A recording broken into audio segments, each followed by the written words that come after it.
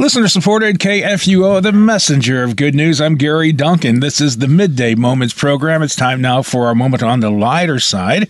And this afternoon, we have with us one of our regular guests. Well, I don't know. Can we call him a regular guest? We haven't heard from him in almost 2 months. Let me welcome back St. Peter from St. Peter's Hook and Crook.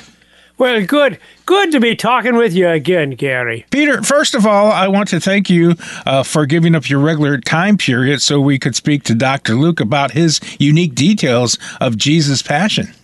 Oh, it was my privilege and honor. Dr. Luke and I are quite close, you know. I was glad to give up my time so he could share with you. So what have you been doing since we last spoke? Oh, well, you know, the usual. We've been getting the shop ready for the fishing season, and soon it'll be time for the spring sheep dipping. Yep. Oh, yeah, it's that season already, isn't it? For those of you who may have forgotten, St. Peter does run a store for fishermen and also for shepherds. Yeah, located conveniently on the banks of the Kaskaskia River. In fact, J.D. Power ranks us as St. Louis' #1 fishing and shepherding supply store. I think you're probably St. Louis's only fishing and shepherding store. So anything new there at the Kaskaskia River? Well, actually, since I knew I was going to have a little time off, I've undertaken a new venture. A new venture? Like what? Well, I've taken up authoring. Well, authoring. So you're writing a book, but that's really nothing new. You've been writing for a long time. In fact, 2 of your books are actually in the Bible. Oh, not biblical writing, which is all about facts and history and eyewitness kinds of things. Just as I said in my second letter, for we did not follow cleverly devised myths when we made known to you the power and coming of our Lord Jesus Christ, but we were eyewitnesses of his majesty. But that's my point. I've done history. I wanted to write something different. I wanted to try my hand at fiction. Ooh, what kind of fiction? Romance novels? Or adventure stories? Oh, no, actually, a murder mystery. A ghost story, in fact. Would you mind if I read you the first few paragraphs? And you can tell me what you think. It's a work in progress, you know. Oh, sure. We'd love to hear your story. I'm so honored to have the premiere presentation of a new novel by St. Peter. Well, here goes nothing.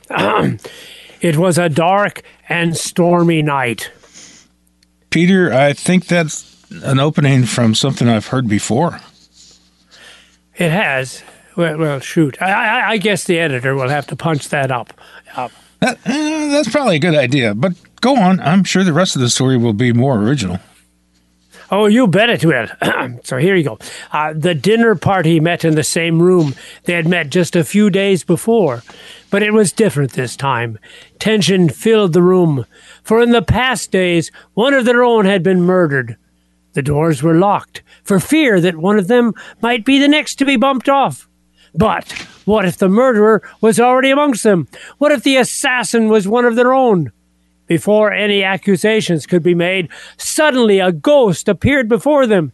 They all shouted in fear, for the ghost was none other than their murdered companion. Wait a second now, Peter. Your fictionalized account seems awfully similar to the events of Easter evening as you recorded in Scripture. It's that noticeable, huh? Yeah, it pretty much is. I think most people might pick up on that like I did. Well, this fiction writing is a lot harder than it looks. When I was writing my biblical books, I had the help of the Holy Spirit. In fact, you might say, as far as your biblical writing is concerned, it was not produced by will of man, but you spoke from God as you were carried along by the Holy Spirit. Yeah, not only might that be said, but I did say that. I think you're quoting the Bible here. Yeah. But, however, writing fiction is a whole different thing. You got to come up with everything all on your own. It's easy to just put down the facts, but writing cleverly devised myths is another story entirely. Oh, you're telling me. I never was good at making up myths. I don't know how to begin. And all the writing books said that I read suggested you start with what you know. And so you started with the story you knew well from Easter. Yeah, and in retrospect, I can see that wasn't a good idea. When it comes to the stories of the Bible, you don't want want to confuse fact with fiction. Oh, particularly where the fiction doesn't match the fact. What do you mean? Well, you said you wanted to write a ghost story, but it's pretty obvious the first Easter was just the opposite of a ghost story. Well, now in my defense, I thought that first Easter was going to be a ghost story. Why, the first time we saw Jesus, it was the only explanation we could come up with. I mean, Jesus was right there in front of us in a locked room to boot. I mean, what else could he be but a ghost? But Jesus goes to great lengths to prove to you that he wasn't a ghost. Oh, that he did. Maybe we better just forget about my fictional novel for the time being. Why don't you read the historical account as given in the Gospel of Luke? Okay, I'd be glad to do that. And it's great to be your lector again. As they were talking about these things, Jesus himself stood among them and said to them, "Peace to you." But they were startled and frightened and thought they saw a spirit. And he said to them, "Why are you troubled? And why do doubts arise in your hearts? See my hands and my feet, that it is I myself? Touch me and see. For a spirit does not have flesh and bones, as you see that I have." And when he had said this, he showed them his hands and his feet. And while they still disbelieved, he said to them, "Have you anything here to eat?" They gave him a piece of broiled fish, and he took it, and he ate it before them. So as you pointed out, there was no ghost here. Not only could we see Jesus' hands and feet, but it was obvious, as Jesus said. These were flesh and bone, hands and feet. And not only that, he could sit down and eat with you. Ghosts, I don't think they could do that. I know that for a fact, actually. I used to watch Casper the Friendly Ghost. Anything he tried to eat just fell to the floor. Gary, I'm not sure about the evidentiary character of cartoon references, but your facts nevertheless are true. Jesus went out of his way to us. He was not a spirit come back from the dead, but as he said, he was truly flesh and bones. In fact, it is so clear from Luke's account that Jesus was physically resurrected from the dead, it puzzles me that so many Christians don't understand this. What do you mean many Christians don't understand? I thought all Christians believe that Jesus rose bodily from the grave. Well, they should. But it's funny when you talk to them about the life hereafter. So often they have a picture of a life more ghostly than physical. It's a picture of people floating on the clouds or spirits with wings hovering over the earth. That's not what it's like, though. No, not if this picture given by Luke is true. Jesus is no angel. Jesus is no spirit. He's, as we said, a flesh and bone human being who can pick up a hunk of fish, chew it up, and swallow it down. Whatever the life hereafter may be, it certainly is going to be a physical thing, a bodily thing, not a thing of ghosts and apparitions. But wait a second, maybe that's the way it is for Jesus, but not necessarily for us. I believe the Bible is also fairly clear on that issue as well. However it goes for Jesus is how it will go for us. You might want to take a look at the first letter of John, chapter 3. Any particular verse?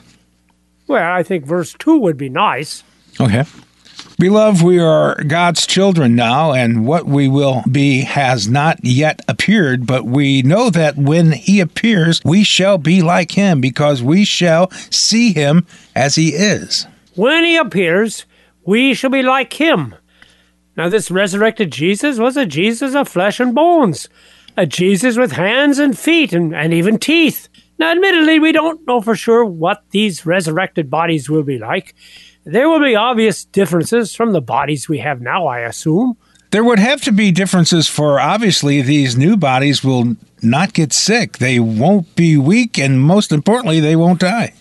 That's certainly true. So I expect there won't be any hearing aids or glasses or any other man-made devices to compensate for the weaknesses of the present flesh. Will there be toupees? I can understand why that might be a concern to you, Gary. And honestly, I don't know whether baldness will carry over to the life eternal or not. Although please remember what they say, God created a few perfect heads, and the rest he covered with hair. But on a serious note, the point is whatever the life hereafter is like, it will not be something less than what we have now, but it will be something more. It will be a thing of flesh and bone, of souls forgiven and cleansed, of bodies made whole and pure, all by the grace of Jesus Christ. Again, Peter, it's good to have you back, and it's good to listen to your teaching again. I'm so sorry, though, that your novel idea didn't really work out, however. Oh, no. I haven't given up yet. I just need to stay away from any storyline that might have any connection to the Bible. I see that. But I've got other ideas. In fact, even as we're talking, I've already begun another possible narrative. It starts with, it was the best of times. It was the worst Peter, of times. I think it's just time for us to say goodbye until next week. So long, Peter. So long, Gary. We are the messenger of good news worldwide at KFUO.org, AM 850 in the St. Louis region.